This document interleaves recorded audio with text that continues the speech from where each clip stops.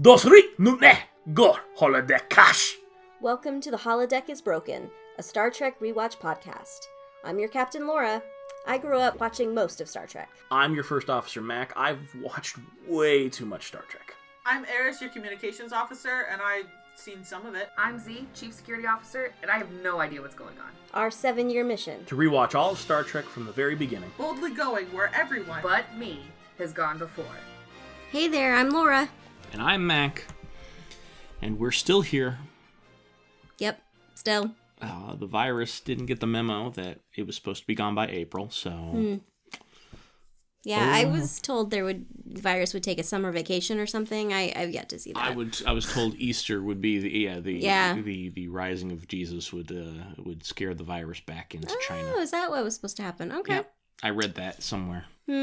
Was it in a tweet? Maybe.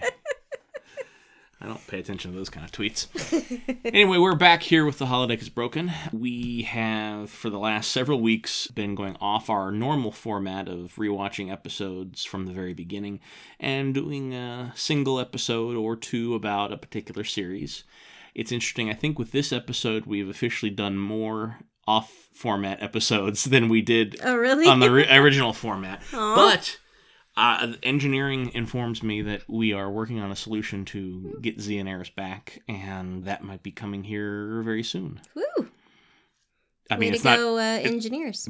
Yeah, sickbay has nothing. They're not going to get rid of the virus. That's true. We may be able to work some kind of subspace anomaly and find them and communicate with them. Let's be real here. If Dr. Crusher were in charge of this virus, it'd be done by now.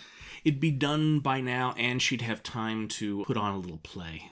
Yes, with some dancing. Now, we may have had to take a slight detour where everyone de-evolved for a short time, but then we would get right back on track and it'd be fine. This happens. It does, from time to time, at least once Into every a spider, 7 years. As we all came from spiders. Uh-huh. Except for Riker's lineage that came from cavemen. Uh-huh.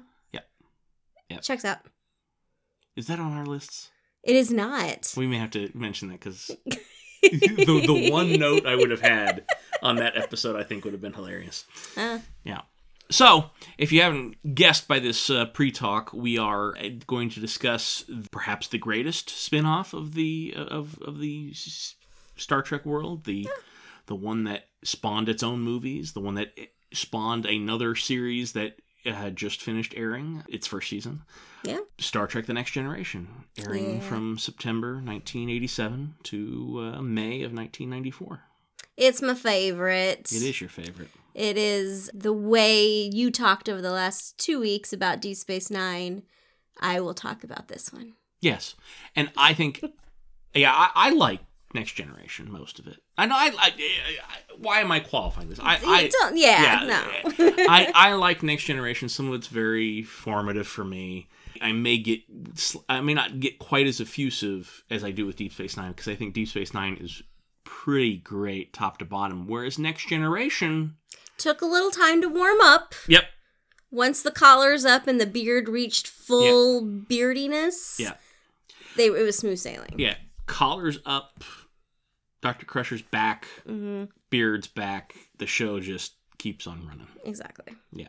You can tell it's going to be an okay episode if a collar's up. If collar's down, you're not probably going to have a good time. But you're not going to hate yourself completely. Like unless it's Code of Honor. Which one was that? The very stereotypical African. Oh, that one. Bunch. Yes. Okay. No, that one's awful. Yeah. You can lift that right on out. Where their first order of business is kidnapping Tasha Yar. The blonde lady. Yeah.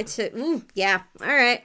So, as we've talked about it, we can talk about our experience with the show. I think I'll let you go first because you might need some runway for that. Oh.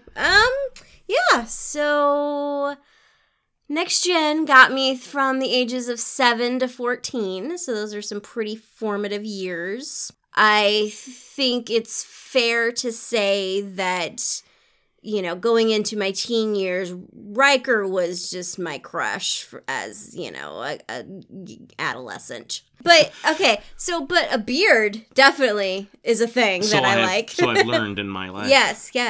Yeah. Facial hair is good. Brunette, good. Yeah. Yeah, kind of explains a lot about why I found you attractive. Yeah. Kind of witty. Willing to explain things real simple for everybody at home.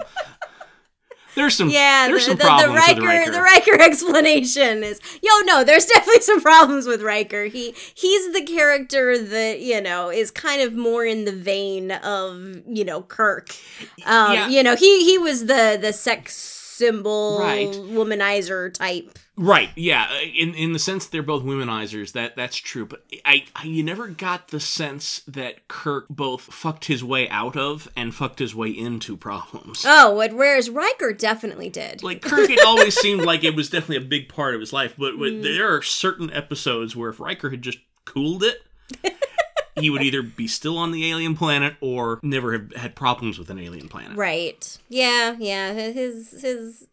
He got himself into a lot of trouble. But that's not the only, I guess, formative thing for me. And I think we talked about this when we talked about the show Picard. Mm-hmm. Picard is my captain. He's the one who I think is an excellent leadership role model, not just for Star Trek captains, but for, anybody who wants to be a leader of people.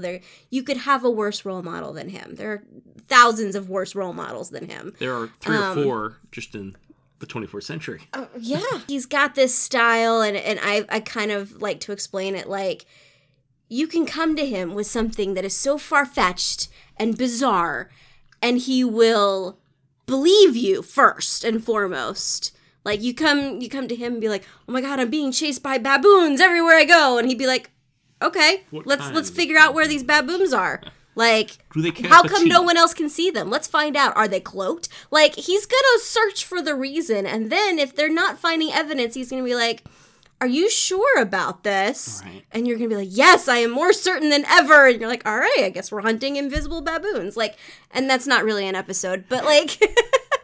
he's that kind of person, but then he's got people around him to kind of help do that heavy lifting, and they're also supportive of each other, and they love each other. It really was that like ideal version of the future come to life in a new generation of Star Trek for those of us raised in the 80s and 90s. Yeah. I didn't watch all of it as it aired because I kind of became a Star Trek fan in the middle of its run. Whereas, like, this was appointment viewing for me. This may have been the first thing that was 7 like, years? I must, yes, yeah. Okay. Me and my dad, we will watch Star Trek as it airs. Yeah. When I first started getting into Star Trek, I so precipitously fell that it became appointment viewing for me. Like, nice. I remember season 6 and season 7 airing pretty well, like especially the back half of season 7. I have a very strong memory. We were watching All Good Things last night, and I was doing the dialogue along with it. I didn't even realize you had that whole thing memorized. Yeah, I've watched that one probably more than anything, but we'll get to that in our top lists. I loved it. I had a opposite spectrum sort of view of some of it because one of your early infatuations was Riker, and you would think automatically mine would be Troy. Never was into Troy. Yeah. But I had a crush on Crusher. She everything about Dr. Crusher is fantastic. There have been other podcasts where I've threatened to get into fights with people over who was the hottest crew member on the Enterprise D. Ah. Yeah. Nice. Yes, she was very formative. The whole show was formative. I mean, obviously in my younger days, I was more of a Kirk kind of guy. Mm-hmm. But I've definitely become more Picard-esque in my early middle age. Yeah. Kirk is definitely a adolescent fantasy of heroism, whereas Picard is a much more adult version of that, a much more nuanced, more diplomatic. Yeah, and just more comfortable with himself. Like, he rarely gets flustered, whereas Kirk could much more easily be emotionally flung about. Oh, that's true. Yeah, Picard, you throw him a diplomatic challenge, you throw him an archaeological challenge, you throw him a scientific challenge, and he is just kind of not nonplussed, but he's just he's unruffled, and he might be that, duck on water thing, paddling furiously underneath, but on top, cool as a cucumber. He knows, he's like, okay, we're gonna try this, we're gonna look into this. He's gonna ask for suggestions. He trusts his people, and he's gonna delegate as necessary. A lot of times he's like, wow, that was crazy. Okay, I'll be in my ready room. You have the bridge number 1, and he's just out. Like a super job. Like Kirk was so obsessed with that ship. Every once in a while, Picard was like, number 1, you got this? I'm going to go read a book. Yeah, he's usually reading or having tea or, a lot of times people would come into his ready room and he's sitting on his couch. He's not even sitting at his desk. He's hanging out on the couch just like, oh, can I help you? Yeah, I wasn't doing anything right now. Or he's just staring at his fish. Does that fish have a name? Livingston. Livingston. Okay, Livingston the fish. Yep. Is he a lionfish? Sounds about right. I think it's really miraculous. There are very few shows that start off arguably terrible and then end greatest of all time. Yeah, they just kind of launch into the stratosphere. Like, really great shows might maintain a certain average quality throughout.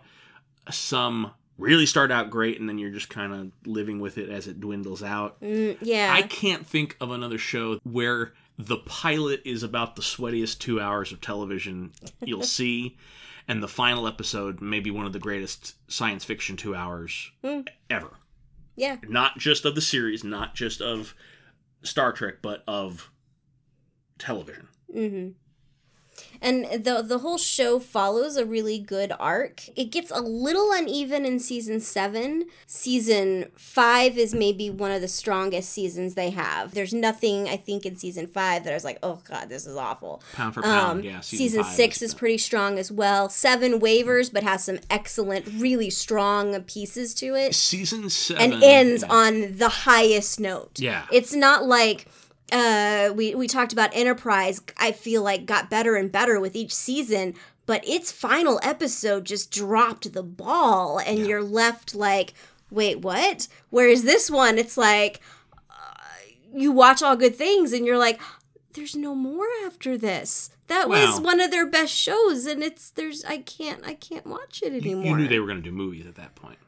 Right, but that you don't have them week to week after that. That's true. Until this year.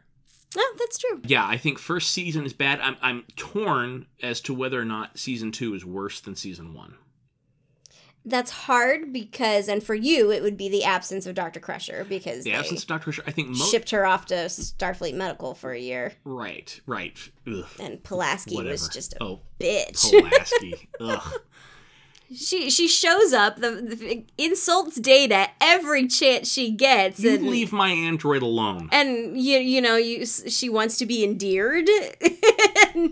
No, they got Crusher back as fast as they could after that, it seemed. And then we never spoke of her again. Season 2 has a legitimately great episode in it. Mm-hmm. And season 1 doesn't really. But season 2, I think, is worse than season 1 on average. Isn't season 1 also shorter? No, season 2 is shorter. Season 2 is really? a writer's strike season. Oh, okay. Which is a good stopping off point. We can talk about that after our commercial break, which will start right now. Hi, welcome to the commercial break. Wear a mask. Please. Covers and thank the you. mouth and the nose. And both. Anything that you would breathe in or out of, cover it. Opposite Batman. Yes. Cover all the parts, Batman don't. Right. Yeah. Be a train robber. Just go out there pretending you're robbing trains all the time. Yeah. Wear a hat, too, just for funsies. Yeah. I mean, I would say, dress up like the Shadow, but the Shadow didn't cover his nose. So, I was almost going to do a whole Twitter thread about, hey, this is Lamont. Be like Lamont. And then I looked at pictures and I'm like, oh, shit, he doesn't cover his nose. Don't be like Lamont. Yeah, no, don't be that guy. I don't know who Lamont is. Lamont Cranston. Wealthy playboy and alias of the Shadow. So, Bruce Wayne? Yeah, pretty much. Okay. Pretty much. This is a Star Trek show, though. Oh, is it? Oh, yeah. My bad. Because we don't have Dr. Crusher. Yes. Which... Or even Dr. Pulaski. I mean, let's face it, she was sort of at least somewhat capable.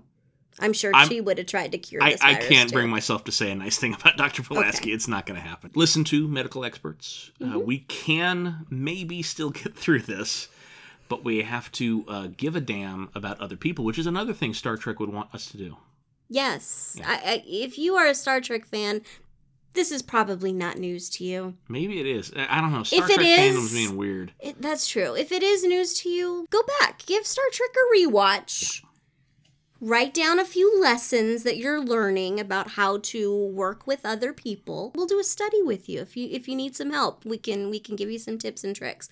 Pretend like you're setting an appointment with Counselor Troy. Yeah. And you need to reconcile what it is that helps you care more about other people. Yeah, I don't know how you can be super individualistic and a Star Trek fan. That confuses me a little bit. Black Lives Matter. Yep. Still always. Before Forever. and now and always. I'm shocked we have to still say that, but here we are. Be sure you're registered to vote. Yes, please double check that. Yeah. There are do that right websites now. that let you check your voter registration. Do that because there are some states that start to purge their rolls and you don't want to get to the polling booth and discover you're not registered. That would be weird. While you're not thinking about these big things, you Yeah. can listen to some podcasts. Yeah. As the Myth Turns, with our friends Z and Eris, who are trapped in a static warp bubble that is slowly collapsing in on themselves. Or are we? What? They post shows on weeks that we are off. The Fourth Wall is also available from Party Now Apocalypse Later podcasts, along with my movie reviews, books, and blogs. A new book is coming quickly. We've been working on an audiobook version of it. That should be in the next couple of months, hopefully. So go to partyapocalypse.com for all your entertainment needs, whether they be written, oral, A-U-R-A-L, Arl. oral, or visual. Well, there's not really a lot of visual. You can read things on the website. That's written. It's, Oh, yeah. okay. There's not a lot of moving pictures there. There's a few. Few. Okay. So Cool. go there. And with that out of the way, we will go back to our episode. And we're back.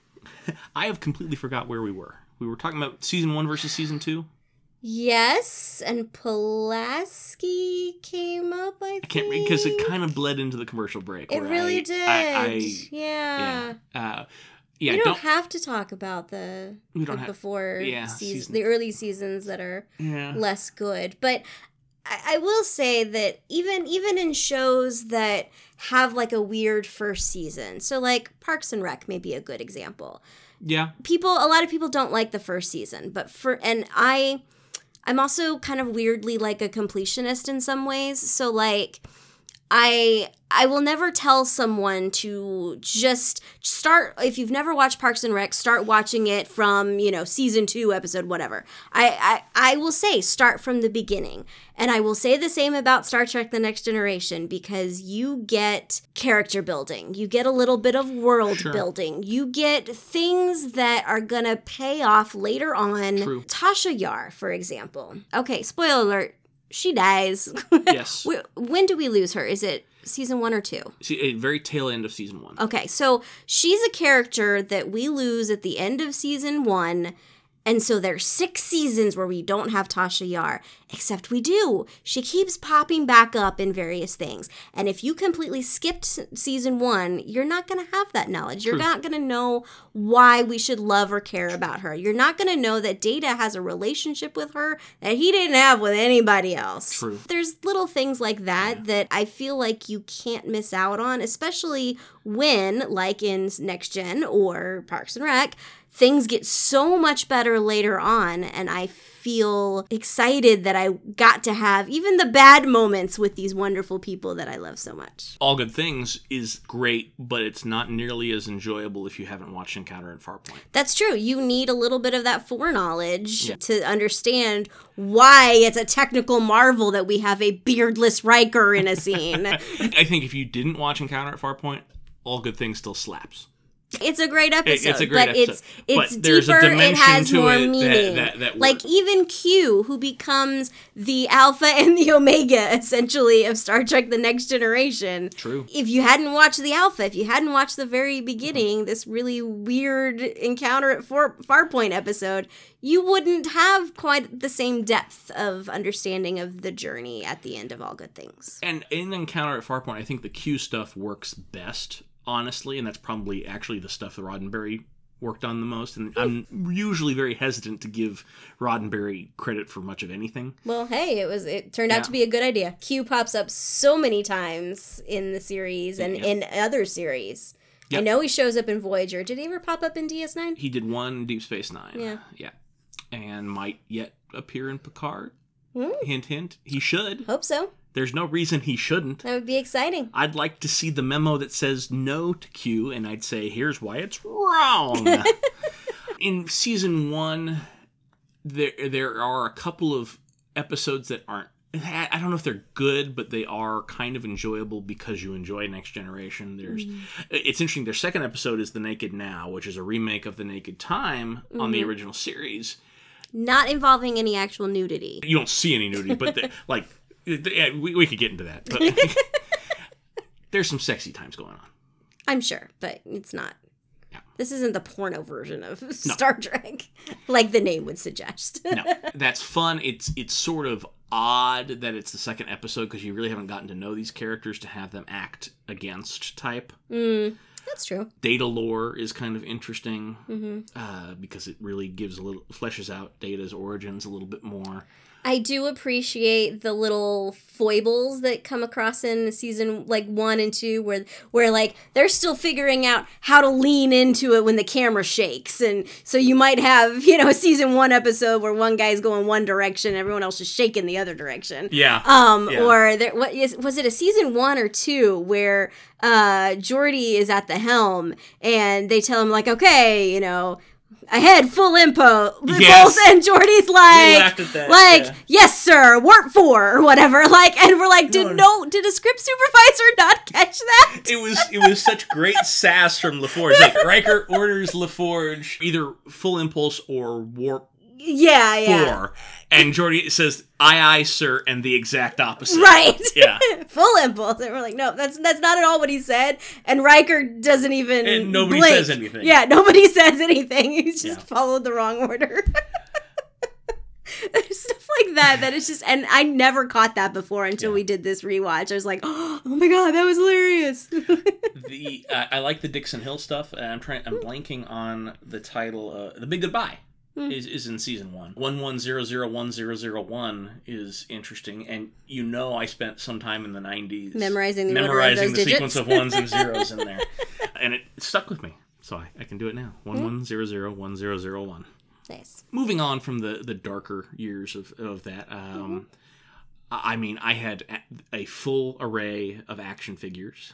I had the bridge playset. Nice. I had the main engineering playset they released only with Star Trek Generations that could actually attach to the bridge, which didn't make any sense, but it was still fun. I can't say. Yeah, I don't think I had like the toys and the. No, I had the phaser and I bought the mini figures, and it came with playsets of their own. Those were great because you could have they released a lot more toys on that because they would also release from other series. Like there was a Defiant one and a Stargazer, and you could just have all sorts of fun times with those cats. Yeah. We don't really, in our loose outline for this talk about the Next Generation movies at all. And we probably won't do an episode devoted simply to those. We can briefly talk a little cover bit about some of those. They did 4 movies: Generations, First Contact, 2 of them are quite good, and Nemesis. First Contact and Insurrection are my favorites of those 2. Generations is okay. I think Generations could be a little bit better, but it's not bad. Generations is an interesting camel of a movie. Like it was definitely produced by committee. The studio had input. Shatner had input. Stewart had input.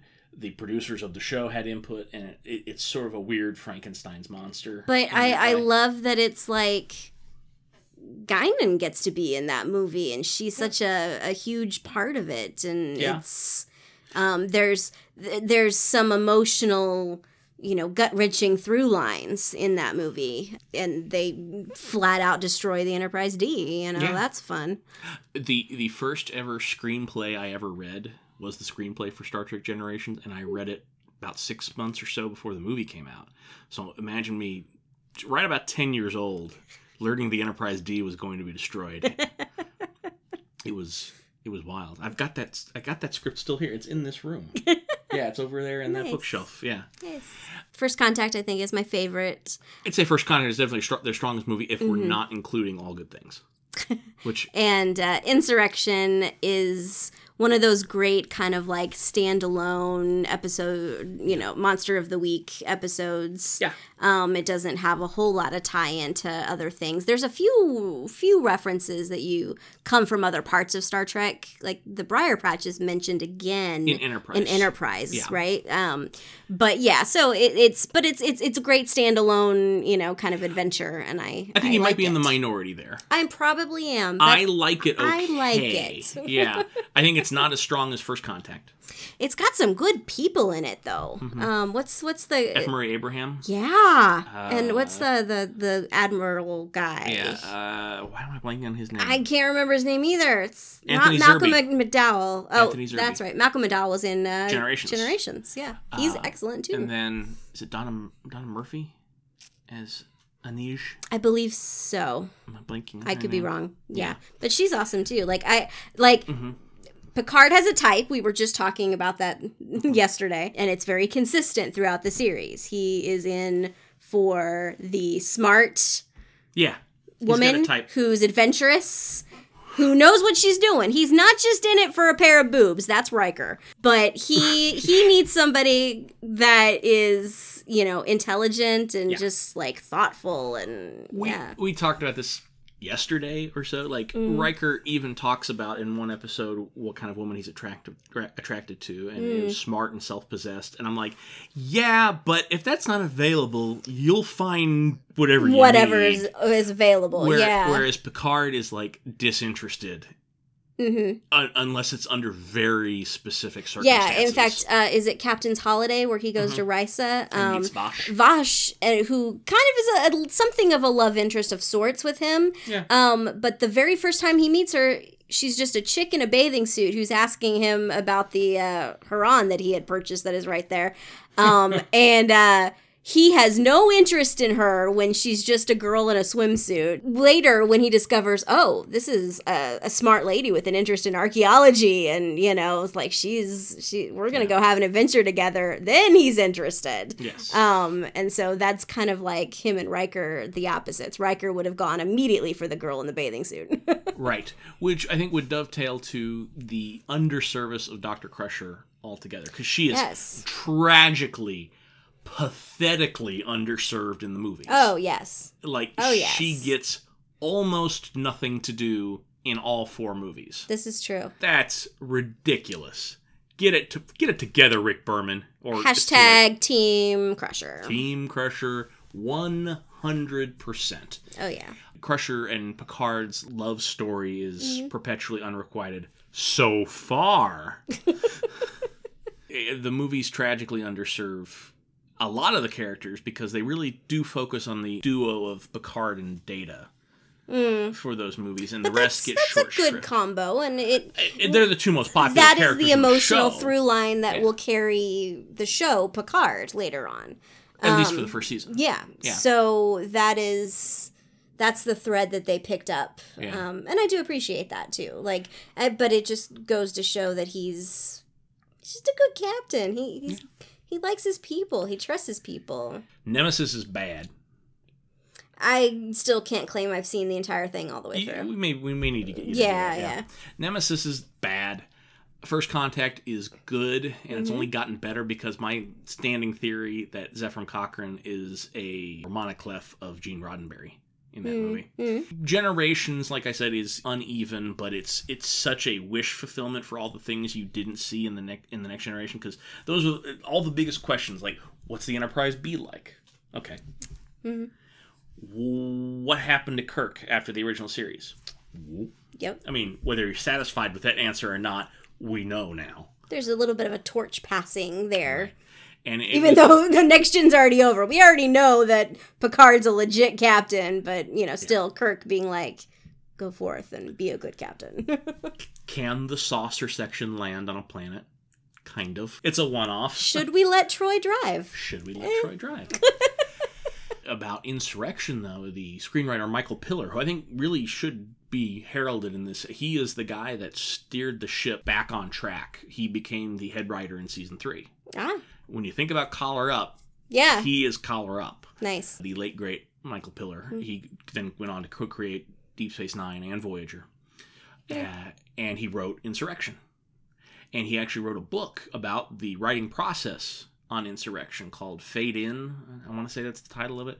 And it is one of the best screenwriting books in existence. Say what you will about Insurrection.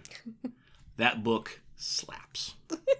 It's hard to get a hold of. Do we want to turn back to the series then? And do we have any final thoughts?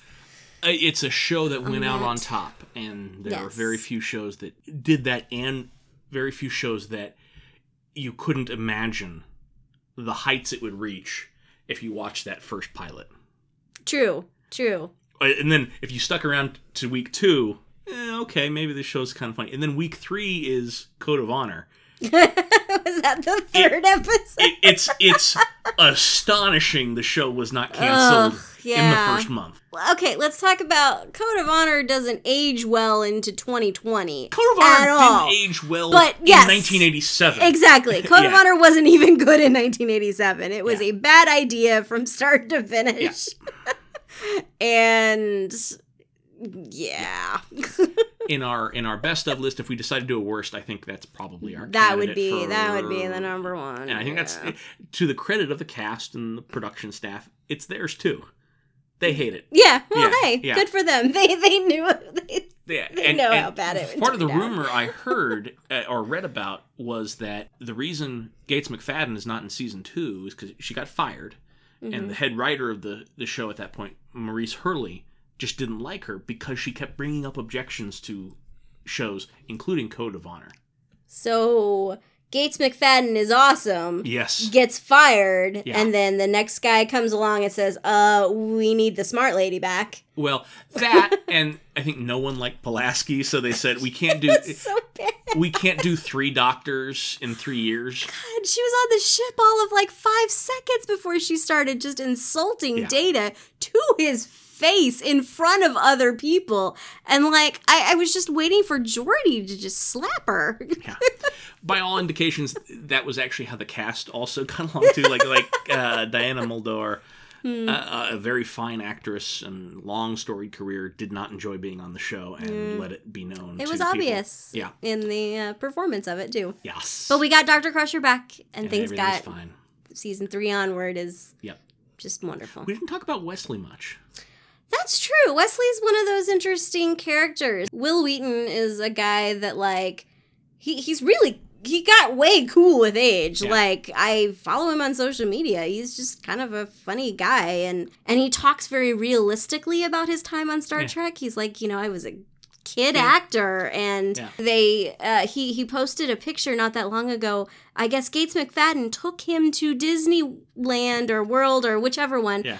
With her family, and so it's like she took her Star Trek kid with her, and I'm like, that is the sweetest thing I've seen. Gates McFadden is the unsung hero of that show. Like, Doesn't she have a doll of Dr. Crusher that she like poses and like takes Instagram she photos of? Yeah, she is nuts in the best way possible. Nice. And she only got to direct one episode, Genesis, which is the only like horror movie on the show. Ah, yeah. And it's a weird concept, and it doesn't quite add up. Is it on your list? I don't think it is on No, your list. it's not. It's not a great written episode, but she directs the hell out of it. She gets every second out of that episode that was possible out of the script. Nice. Yeah. Yeah. Justice for Dr. Crusher is what I say. Yeah. And Wesley has a weird arc on the show. Everyone kind of will claim that they hate him, but he was a teenager. He was a grumpy adolescent, and Will Wheaton very much talks about, that was kind of just me at that age, and I'm like, yep, that tracks. Yeah. Teenagers are like that. Yes. But then you grow up and become Captain Picard. You do. You do. Yeah. I think on that note, I think we've reached the end of our part 1.